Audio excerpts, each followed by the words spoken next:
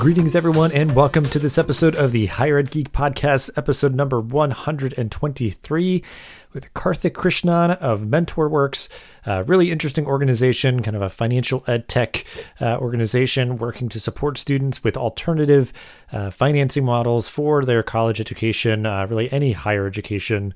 So income share agreements, mentoring, career support, just really interesting, innovative stuff. Really grateful to have the opportunity to talk through it with Karthik. And additional note, there is a sale going on starting tomorrow, April 22nd, for a few days on the merch store. So definitely go check that out.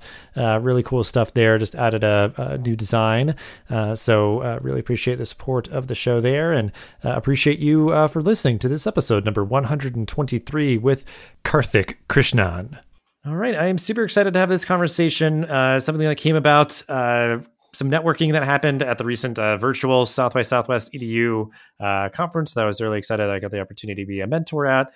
So this is a byproduct of that. And so I'm super grateful to have some time to talk through MentorWorks and all that is entailed with their efforts in the education space here. But we will start out as we always do. Karthik, if you want to introduce yourself and give a brief overview of your professional journey and how you got to be where you are today. Yeah, thanks, Dustin. And thanks for having me here. My background is in higher education. So I have a doctorate in finance from Boston College.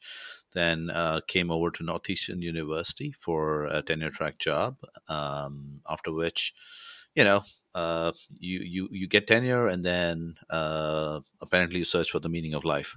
But in that time, I have taught over 2,000 students. I've written articles about student loans and how it impacts individuals' financial and personal outcomes in careers and such, which kind of motivated me to figure out how we can set up a education financing platform that can work for the student.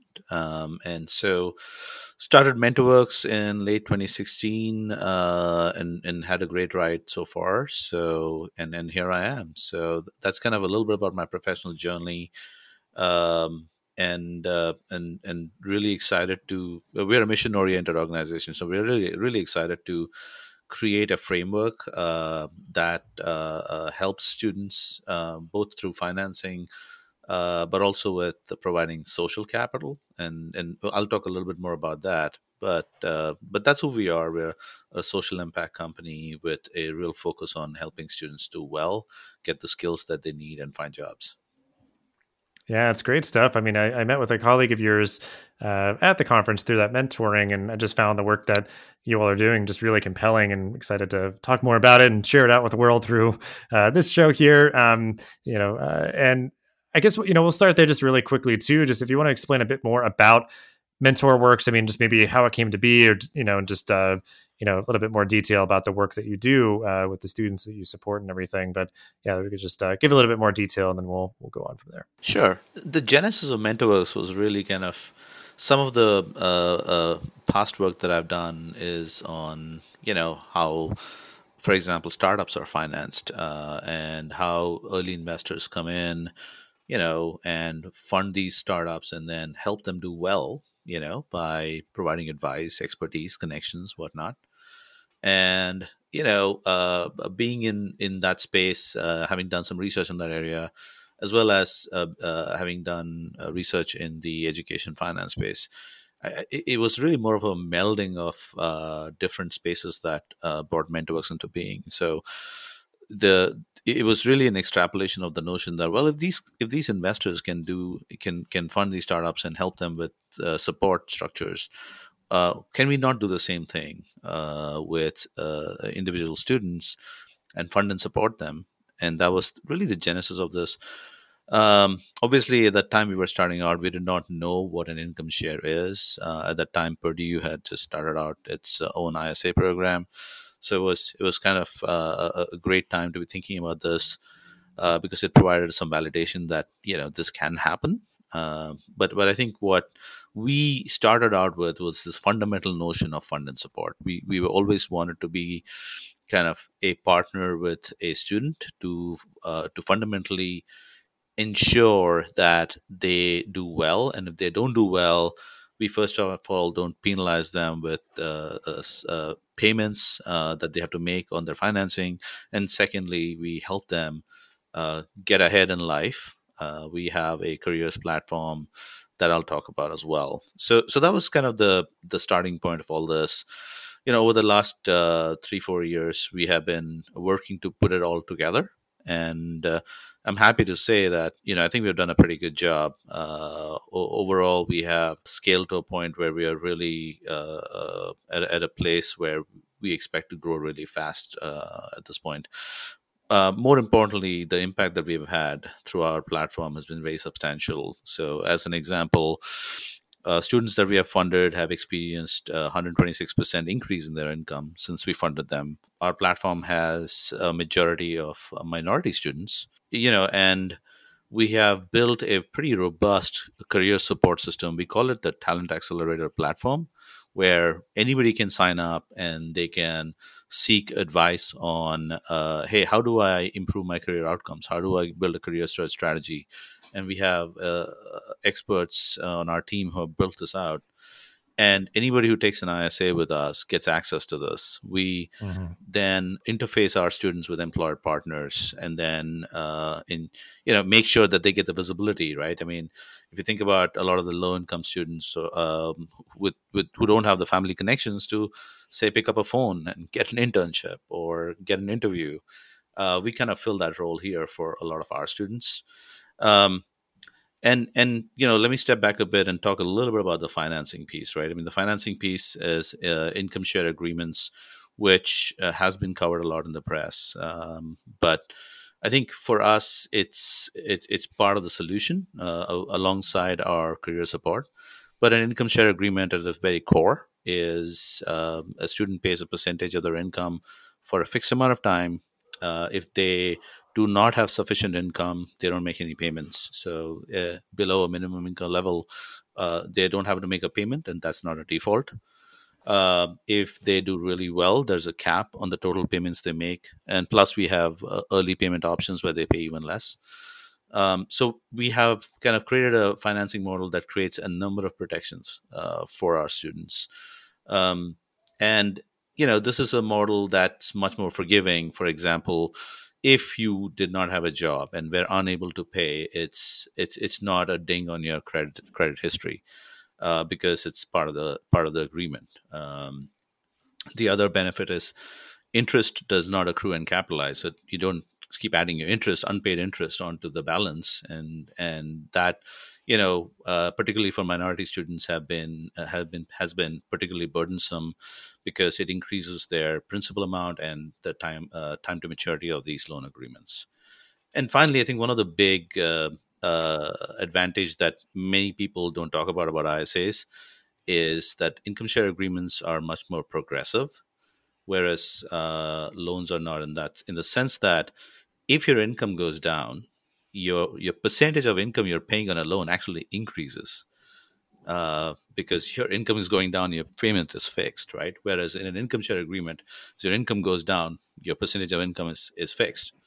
So in that sense, an ISA is much more progressive as well. So it's a much more protective form of financing than a similar loan agreement. Yeah. I mean, they definitely make a lot of sense in terms of just kind of a suite of options for students to finance their degrees, and especially just with the additional support that you give, because I just haven't really heard of anybody working in that way to be so active in this process for students, where, there are a lot of financing options out there, but it is kind of just like, okay, checks in the mail kind of thing, like good luck. And, kind of who knows what happens to that student after that point in terms of their persistence and success and graduation and career outcomes and everything. So I think that's why I think it was so compelling to me of how you all are coming at this and really trying to support the students who, like you said, just don't have the connections or resources perhaps to navigate higher ed in the same way that others who aren't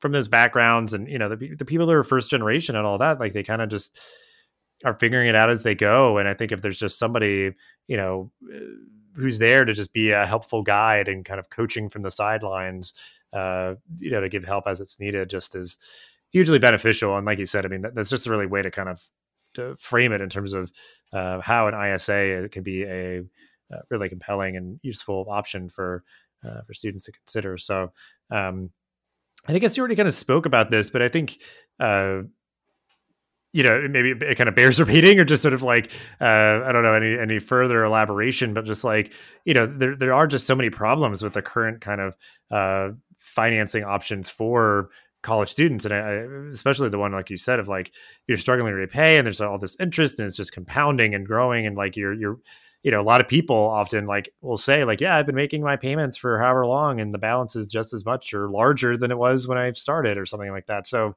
I don't know if there's just more you want to elaborate on there in terms of like the financing piece, and then we can kind of move on to some other stuff. Yeah, absolutely.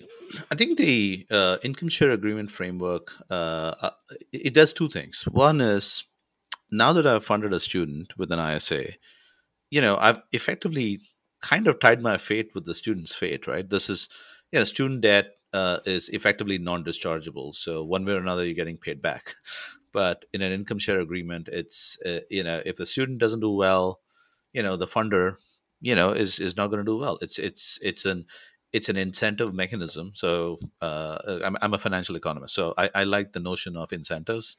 So the student has somebody whose outcomes are tied to their outcomes. So now I have every incentive in the world to help that individual do well. And this is the thesis we always we liked about ISAs, and we started with in the first place. There is another kind of interesting but more subtle idea related to ISAs that's worth the mentioning, which is an income share agreement doesn't respond well when you're talking about high variance income programs. What that means is that, if I'm offering an ISA, we cannot fund programs that have low employment rate, right? Whereas in a loan, as long as you have the right metrics of credit, you will get a loan. On the federal government, there are even less barriers. To me, what that means is, if somebody's willing to offer an ISA for a program, they are sending a signal that there's a high likelihood you're going to get a job from that program, because I'm willing to make a bet that you will do well from this program. So there is a signaling effect that, I don't know how many people think about, but I think it's an important one, because essentially someone, either the school or another investor, is willing to bind their fate with the outcomes of the program. And that says something about the program. And another kind of related issue is, we have heard kind of folks talk about, well, an ISA is great if you have a really high paying job. And that is not quite right. So, for example, some of the criticisms of ISAs has been that you can only fund either engineers or MBAs or whatnot. And the fact is that you can create a viable ISA program, given that there's a funder, for any program with reasonably moderate levels of income. So for example, we have funded HVAC technicians or electricians. We don't need to fund coding bootcamp or programming or technology. And I think what's important there to understand is, like, income share agreements, you can kind of work around some level of average income. Where I think ISAs have a hard time justifying the economics is, again, the likelihood of getting a job. So it's the variance of income that ISAs are more sensitive to, which means that it's harder for somebody to fund a program which has low placement rate, but you can fund a program which has a low average income, because you can price around that. What you cannot price around is uncertainty. Mm-hmm. So you can actually fund a number of vocational programs. We have seen vocational programs, diesel mechanics. We have seen welding. We have seen HVAC technicians. Then we have seen coding. We have seen nursing being funded with ISAs. And all of the commonalities, it's not that they have the same average income. The commonality is that they have very high likelihood of getting a job, which is another signal for somebody who's saying, well, if this program has an ISA, somebody is making a bet that the outcomes are going to be good from a employment perspective. What that means is ISAs are not necessarily perfect for every kind of educational opportunity that somebody's looking for, but it is a reasonably well-defined option for somebody looking for, well, is this going to get me a job, and what is the signal for that?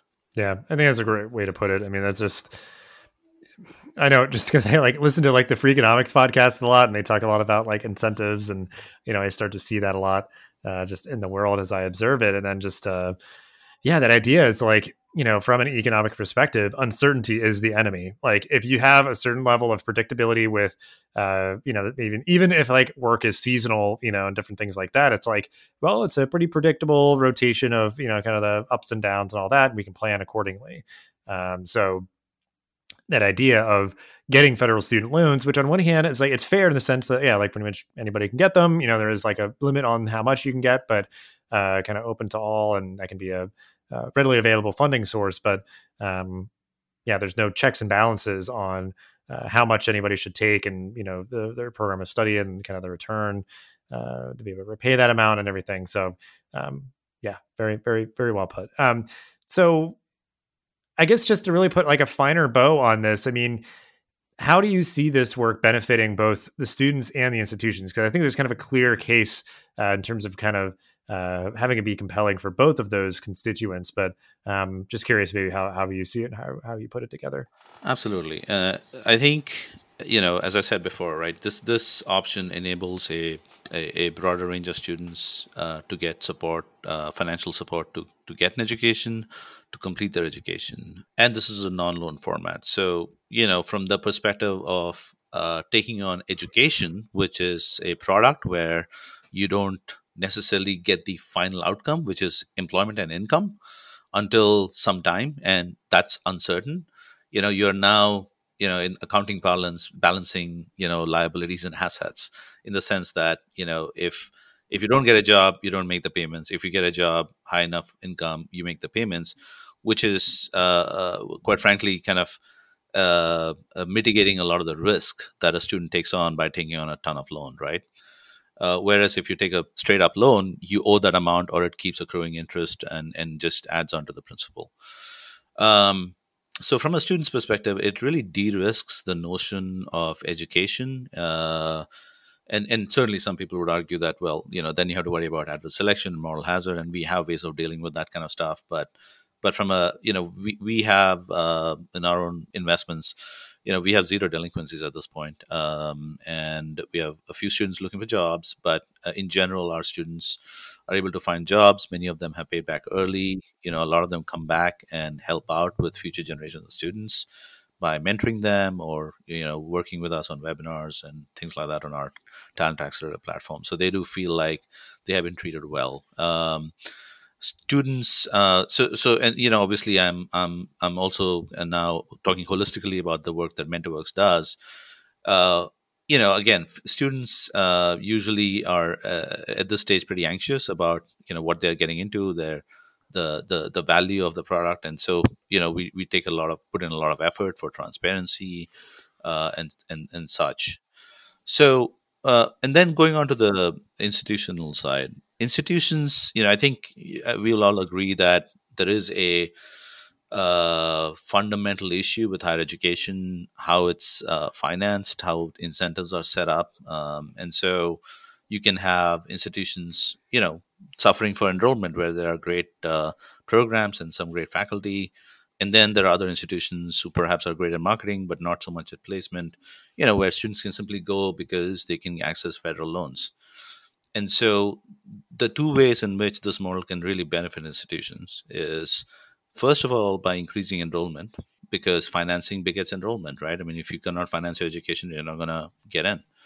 The other one is it supports institutions that are able to get higher employment likelihood. So it helps creating a separation and helps institutions with better outcomes get more enrollment. And that's, I believe that's the way it should be, because students are better off going to institutions where, especially for programs where looking for an end job, you're more likely to get a job. So students are kind of then able to access higher quality program, because we will only invest in higher quality program as defined by the likelihood of finding a job.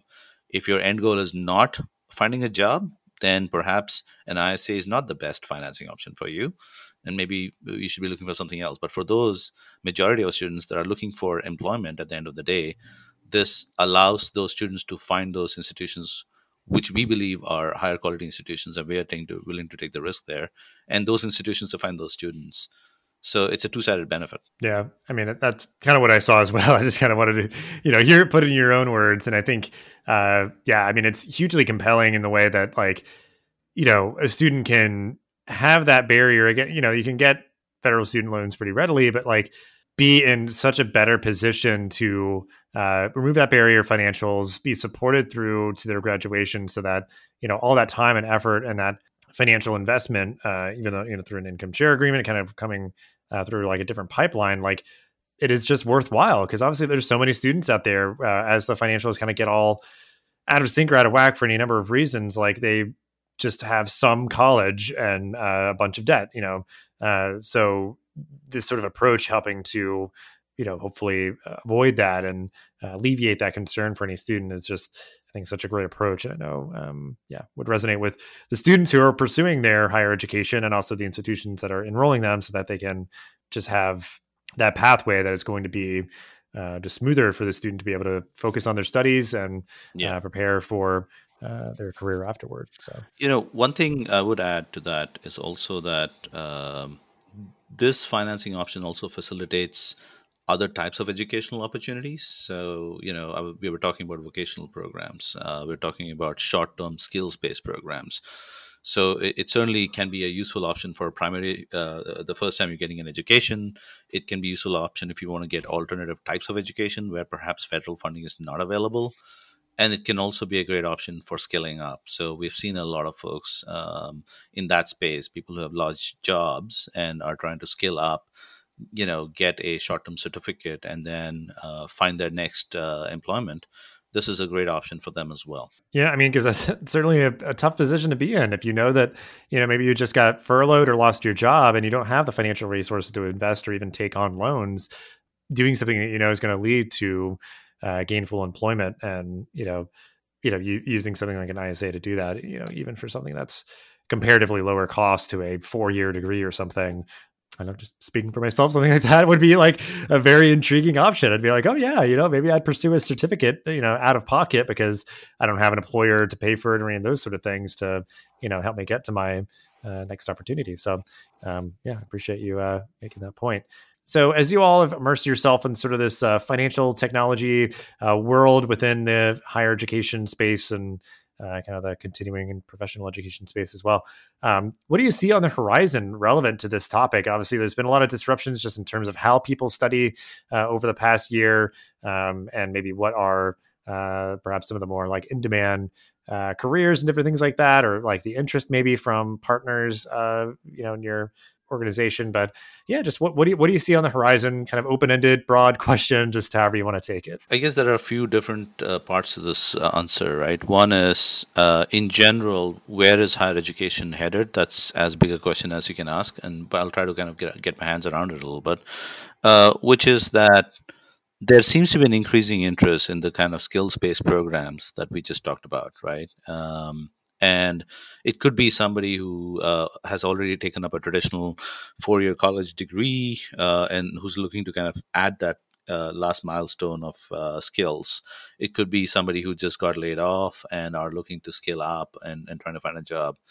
And what we are certainly seeing is it's funny because it's not just one-off private players that are trying to do this now. It's even accredited institutions that are getting into this space, either with private partners or by themselves. So we will see a larger amount of availability of such programs, and given that ISAs can be a really good option for those kind of schools, I think we'll also see a larger amount of uptake on the ISA side as a result of that.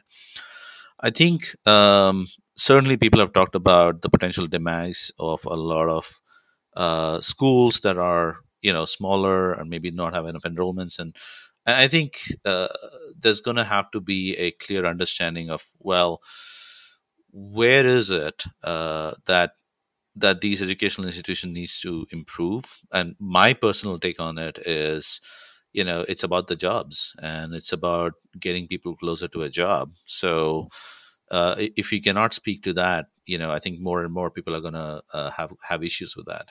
On the fintech and the finance side, certainly there's more investment that is interested in this opportunity, both regular institutional dollars, but also we're seeing an increasing amount of impact, and by that I mean concessionary impact dollars getting really interested in funding these type of programs. And we have some of our investors who are impact investors who want to see significant impact based outcomes for underserved students, low income students, minority students, and that's been a big push. And I think traditional institutions of higher education have to address how they're going to increase the diversity of their programs, given the cost of their programs.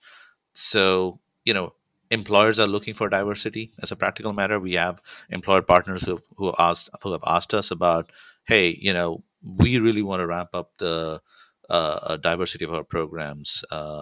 In fact, I think I heard a term today which is new to me. I think it was somebody said it's neural diversity, which is kind of interesting. The people who think differently. So obviously, there's a increasing demand for that. But the fact is, these people need to get trained first. They need to get skilled first before they can actually enter the job pool. And it's not a single problem. It's a combination of problems. So financing is related to education, is related to employment. I think thinking about these problems holistically, which is what we have done at MentorWorks, is going to be incredibly important as we approach the next generation. Mm-hmm. Yeah, I mean, because it's definitely a lot of that talk in education of like, there's a lot of emphasis right now around, career outcomes for students, which I do think is really important because that's what enables you to be able to live the life of your dreams, is have those financial resources, be gainfully employed. And I think some people push back on that we should be trying to educate the whole person and all that. And I think those things aren't mutually exclusive. And I think, that idea of being able to have impact and show that like, wow, we've, increased this person's income, by leaps and bounds and all that, and done it in a way that, sort of sustainable for them and not being kind of eclipsed by their debt, yeah. I mean, and just the idea that like that is increasingly happening through skills. I think, there's still a lot of value in the bachelor's degree. And I think that that's something that people still will want to work towards, it's a dream for a lot of people, but certainly getting there can mean like, okay, well, I'm like stacking, different skills and certificates towards a bachelor's or something like that. Like there's just gonna be so many other pathways towards that. And I think a lot of different funding mechanisms to help people along with that, whether that's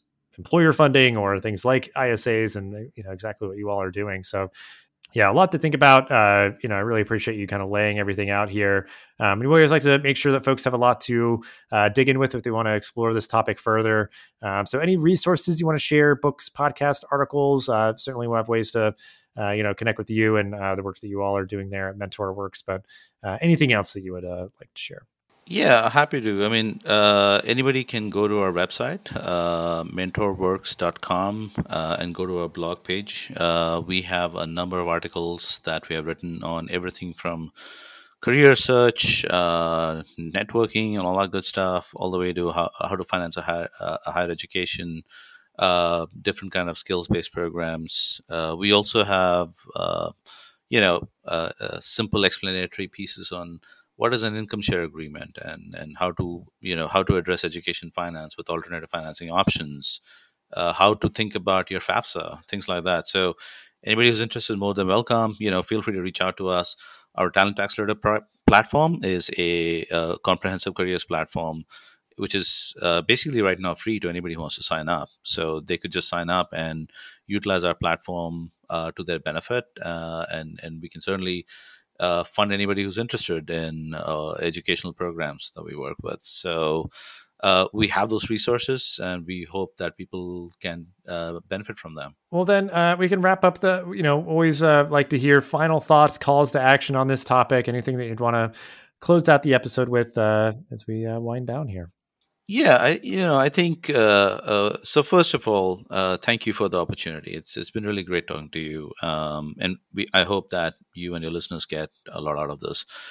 As a young company, as a company in a highly regulated space, we're always looking to work with regulators, to work with partners who are always interested in higher education, in skills based employment and such. To that end, I think we need to think harder about how that combination of financing, education, and employment works together. I know there's a lot of wonderful initiatives that are happening out there, but it needs partnership from regulators, from the government, but also the private sector. And we are certainly working to get be part of those initiatives as well. So, I think, and as a practical matter, the federal income driven repayment program is actually really very much an ISA program.